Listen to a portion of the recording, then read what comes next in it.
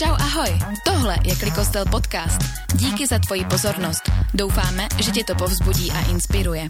Jsme komunita, kde nemusíš věřit, abys mezi nás mohl patřit. A tohle je dnešní message. Teď nás čeká čas v Božím slově a já se na to moc těším. Jsem moc vděčný za to, jak Tom otevřel naši skvělou další sérii Neviditelné a dneska budeme pokračovat. Ale na začátek pro vás mám takový příběh. Když jsem měl asi 3 roky, tak se moji rodiče přestěhovali do Havířova. A to znamená, že jsme žili nedaleko Ostravy. A kdykoliv jsme měli nějakou narozeninovou party, tak jsme vždycky jezdili do Ostravy a užili jsme si náměstí, ale obzvlášť jsme se moc těšili do McDonaldu, jako správní Američani. Tak McDonald už není v Ostravě, ale když jsme se přestěhovali do Ostravy před 2 roky a přijeli jsme jako do centra zase poprvé, tak jsem byl trochu překvapený, protože to místo, kde jsme vždycky parkovali, bylo rozkopané. A možná víte, o čem mluvím. Na místě, kde budou stavět nové lauby, tak dělají archeologický průzkum. Na místě, kde předtím stála, to víš, no? Jo, kde stálo parkoviště. A dneska jsem se zase prošel Ostravou, když jsem připravoval to kázání, modlil jsem se předtím a zase jsem šel kolem toho starého parkoviště. A vždycky, když jdu kolem, tak se dívám. Jsem zvědavý na to, co najdou znovu teď. A pamatuju si, že už tam našli nějakých 100 láhev starého piva a vína, tak možná tam najdou něco nového a budeme to moc někdy zkusit.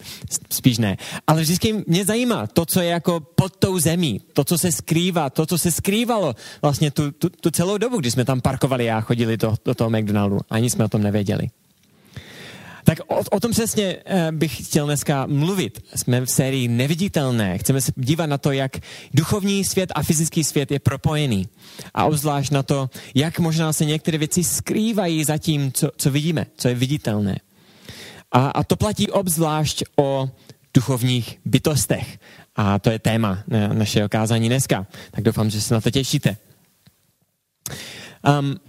Mnozí Češi si myslí, že jsou neduchovní. Když se podíváte na nějaké průzkumy, tak z 80% Češi říkají, nejsem duchovním člověkem.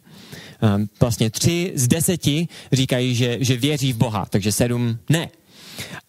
Ale víte, že víc lidí věří vlastně v něco duchovního, než v Boha samotného, takže víc lidí si myslí, že existuje duše, nebo že vlastně věří v osud, než věří v Boha. Takže jako lidi vnímají, že tady je něco za tím viditelným, co nevím, ale možná jsem měl nějakou špatnou zkušenost s církví nebo s náboženstvím, tak radši do toho ne, ale pořád vyhlížím to neviditelné. A možná to máte podobně. Možná prostě máte zájem, stejně jako já, když chodíte kolem archeologického průzkumu a říkáte si, wow, to tam bylo skryté tu celou dobu. Možná to máte podobně, možná nemáte vůbec zájem, ale doufám, že přesto tohle bude zajímavé pro nás. Koukneme se dneska do textu v Biblii z Markova evangelia. Marek, to je taková základní biografie o Ježíši. A dost mluví o tom propojení toho duchovního světa a toho fyzického. Tak se koukneme na náš text. Marek 1, první kapitola, začneme s veršem 21. Já to přečtu. Když potom přišli do Kafarnaum, vešel Ježíš hned v sobotu do synagogy a učil. Nad jeho učením tam jen žasli, protože je učil jako ten, kdo má zmocnění, a ne jako znalci písma. V jejich synagoze byl právě člověk posedlý nečistým duchem. Vykřikl, ach, co je ti do nás, Ježíši Nazarecký? Přišel si nás zničit? Vím, kdo jsi, ten svatý Boží. Zmlkni, okřikl ho Ježíš, a vyjdi z něj. Nečistý duch tím mužem zalomcoval, hlasitě vykřikl a vyšel z něj. Všichni byli tak ohromeni, že se začali ptát jeden druhého, co to má znamenat. co je to za nové učení. Rozkazuje mocně i nečistým duchům a poslouchají ho. A zpráva o něm se ihned roznesla po celém galilejském kraji. To je silný příběh. A moc se těším na to, že si ho probereme ještě víc do hloubky, ale potřebujeme trochu kontextu. Bavíme se o duchovních bytostech. Jo? A když si otevřete Bibli a začnete číst, tak uvidíte, že v Biblii je prostě ten duchovní i fyzický svět prostě propojený. Ale vidíme mnohem víc toho viditelného světa, než toho neviditelného. Spíš dostáváme takové střípky náhledu do toho neviditelného světa. Ale víme, že na počátku, když Bůh vlastně toto všechno stvořil, tak nestvořil jenom svět a živočichy a lidi, ale byli tam u něho andělé. A byla tam dokonce taková nebeská rada.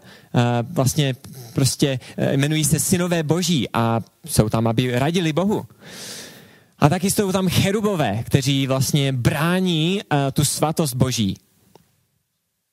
Ale po lidské vzpouře vidíme, že tady je taková paralelní vzpoura taky v tom duchovním světě. Takže nejen, že lidi si řekli, víš co, Bože, já vím přece nejlíp, já si chci žít svůj život, chci být pánem vlastního světa. Tak paralelně je tady taková duchovní vzpoura. A teď se ti andělé a ta nebeská rada a ti cherubové, někteří se stávají z nich démoni. A Satan je ten nejvyšší vlastně démon. A vlastně Satan není osobní jméno jako Tyler, ale to je, jak se tomu říká, titul. Vlastně to znamená, Satan znamená protivník, je to titul. A tyto zlé bytosti podporují růst zla ve světě. Podporují růst nenávisti a hříchu ve světě. A vidíme skrze mnoho příběhů, že lidi jsou v otroctví kvůli těmto špatným nebeským duchovním bytostem, těm démonům a satanovi. Takže je tady kontext, paralelní vzpoura, něco se děje, vzpoura proti Bohu. A teď kontext tohoto vlastně pasáže, co jsme teď četli. Toto je úplný začátek Ježíšova příběhu. On vyráží na scénu v 33 letech, je pokřtěný a hned vyráží na poušť. A hned se stýká s duchovními bytostmi. Pokouší ho Satan a slouží mu andělé. Takže jsou tady zase střípky toho neviditelného do toho viditelného světa. A potom Ježíš promluví, proč vlastně přišel. Říká, čas se naplnil. Boží království je blízko. Čiňte pokání a věřte evangeliu. Ježíš vlastně přichází, aby napravil všechno, co se pokazilo. Aby přišel zpátky jako král a ukázal svou autoritu nad všemi mocnostmi. A teď jsme v našem příběhu. Ježíš přichází v sobotu do synagogy, do církve nějaké židovské a všichni žasnou, protože má autoritu. Ne jak ostatní, ale má autoritu. Vlastně to, co říká, nese nějakou váhu. Oni si říkají, kdo to je? To je něco z jiného světa. A moje první otázka pro nás je, jak přemýšlíte nad Ježíšovou autoritou, nad silou jeho slov. Vnímáte jako jeho autoritu, když procházíte dnem, přemýšlíte nad tím jako, tady vlastně existuje někdo nade mnou. Někdo, kdo má poslední slovo, kdo má tu sílu, kdo má zodpovědnost za tohle všechno i za můj život. Jaký máte na to vztah? Možná žádný, možná ano a doufám, že na konci tohoto příběhu budete mít takový pohled Ježíšovy autority.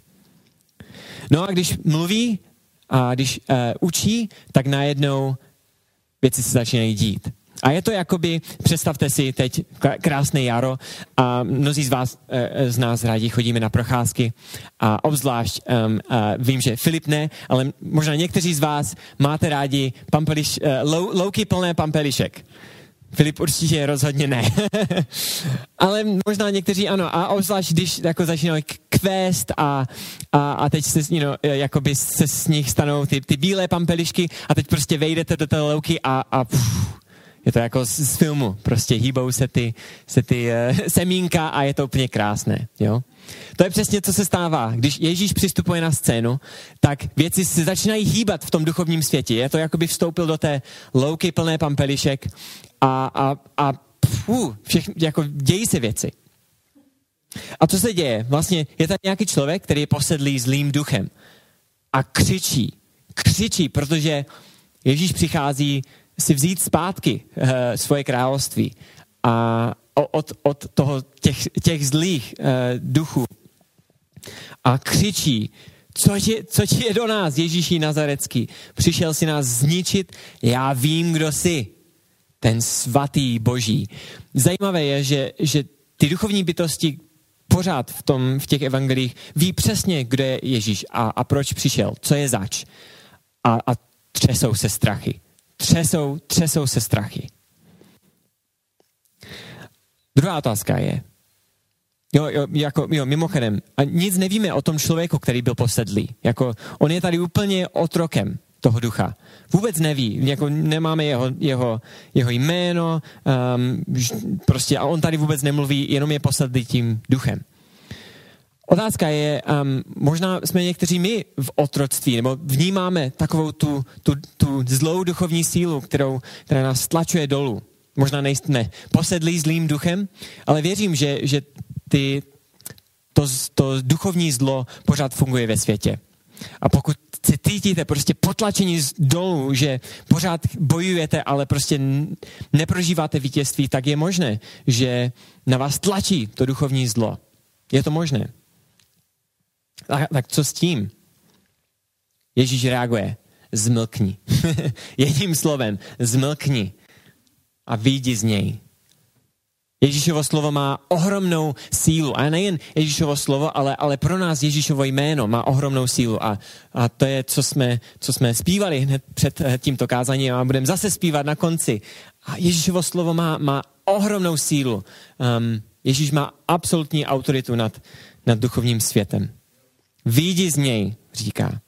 A co se stalo? Hned nečistý duch tím mužem zalomcoval, což je zajímavé, hlasitě vykřikl a vyšel z něj.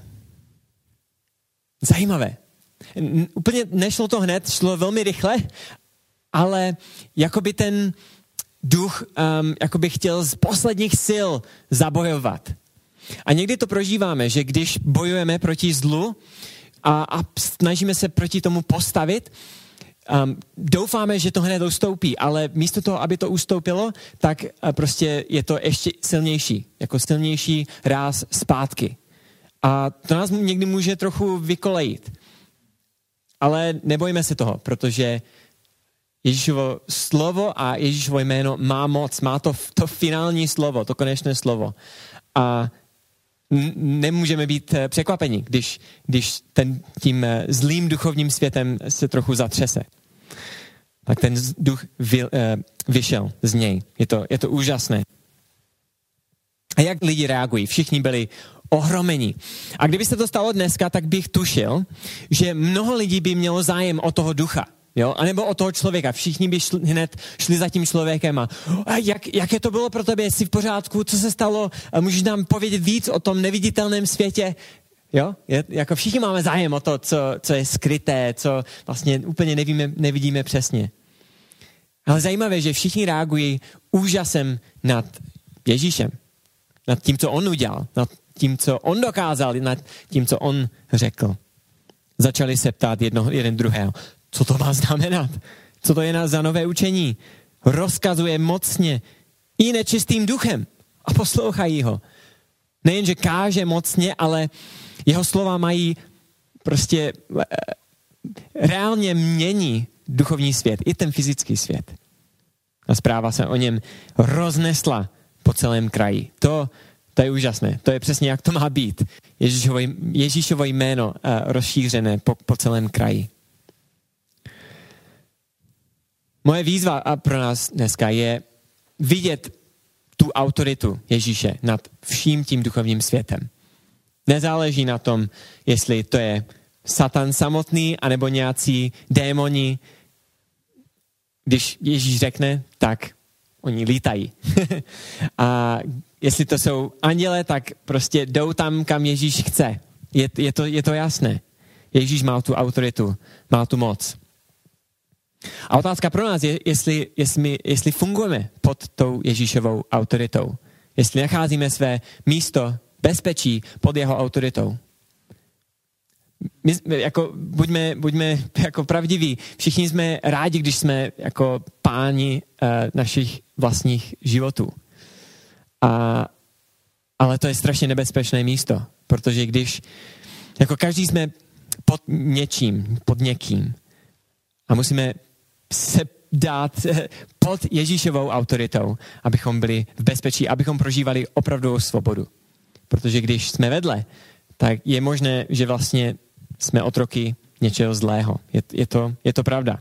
Je to reálné. Ale Ježíšovo jméno má tu moc. Tak jak máme vůbec přistupovat k duchovní realitě teda? Vraťme se k naší prvotní otázce. Co s tím máme dělat? Myslím, že to klíčové je vidět tu Ježíšovu autoritu nad tím vším. A ta dobrá zpráva o evangeliu, o Ježíši, o tomhle příběhu, který jsme procházeli minulý měsíc a ke kterému se budeme pořád vracet, je, že Ježíš nezvítězil jenom nad hříchem. On nenabízí jenom individuální odpuštění pro každého z nás, což je pravda. Ale Ježíš přišel, aby prokázal svou moc nad duchovním světem, nad vším, aby zvítězil nad tím zlem, které se prostě rozšiřuje do nekonečna, se zdá, které nejde zkrotit. Tak Ježíš přichází a vítězí. Vítězí tím, že vlastně vydává svůj vlastní život na kříži. Že vypadá to, že to zlo vítězí, ale v tom momentu ta láska Ježíše vlastně je to, co vítězí. Takže musíme fungovat pod tou autoritou Ježíše, protože jenom v něm nacházíme to vítězství a ten pokoj a tu svobodu. Chtěl bych pozvat zpátky kapelu teďkom a dokončíme naše zamyšlení o tomto tématu. A moje poslední myšlenka pro nás jako Klik Kostel je, že my chceme vidět proměnu v Ostravě. Ano? Doufám, že jo. Doufám, že jste se připojili, protože v tohle věříte. Chcete vidět jméno Ježíše, jak se rozšiřuje a jak lidi prožívají svobodu a ne otroctví. Jak Ostrava se mění. Ale musíme být připraveni na to, že když Boží království roste, když jméno Ježíš jde ven, že zlé mocnosti budou útočit zpátky. Musíme na to být připraveni. Kdyby všechno bylo jako procházka růžovým sadem a nebyly by žádné překážky, tak asi děláme něco špatně. Popravdě. Protože když Ježíš vchází s dobrou zprávou o vítězství, o svobodě, o novém začátku, tak ten zlý svět, ten neviditelný svět se třese. Buďme na to připraveni. Věci nepůjdou lehce, ale Ježíš pod jeho autoritou se vždycky můžeme spolehnout, že jsme na správném místě, že jsme ve svobodě a že můžeme prožívat život. Tak já se pomodlím za nás a budeme pokračovat. Pane Ježíši, chválíme tvé jméno, které má obrovskou moc nad viditelným i neviditelným světem. A díky Ježíši, že jsi prokázal svoji moc velmi praktickým způsobem, že jsi vysvobodil člověka, který byl v otroctví tohoto zlého ducha. A díky, že nabízíš tuhle svobodu každému z nás. Že vlastně místo pod tvou autoritou je bezpečné místo.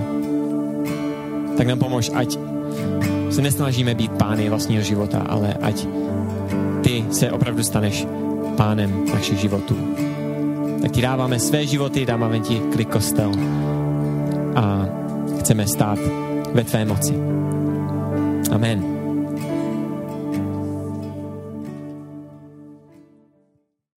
Ještě jednou díky za tvoji pozornost.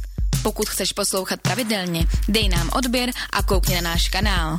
Doufáme, že ti to pomohlo a pokud ano, budeme moc rádi, když to budeš sdílet se svými přáteli. Jsme církev pro mladé a neklidné, kde se nedokonalí lidé snaží přiblížit vzoru dokonalého Ježíše a skrze jeho proměnu ovlivnit Ostravu. Tak se měj.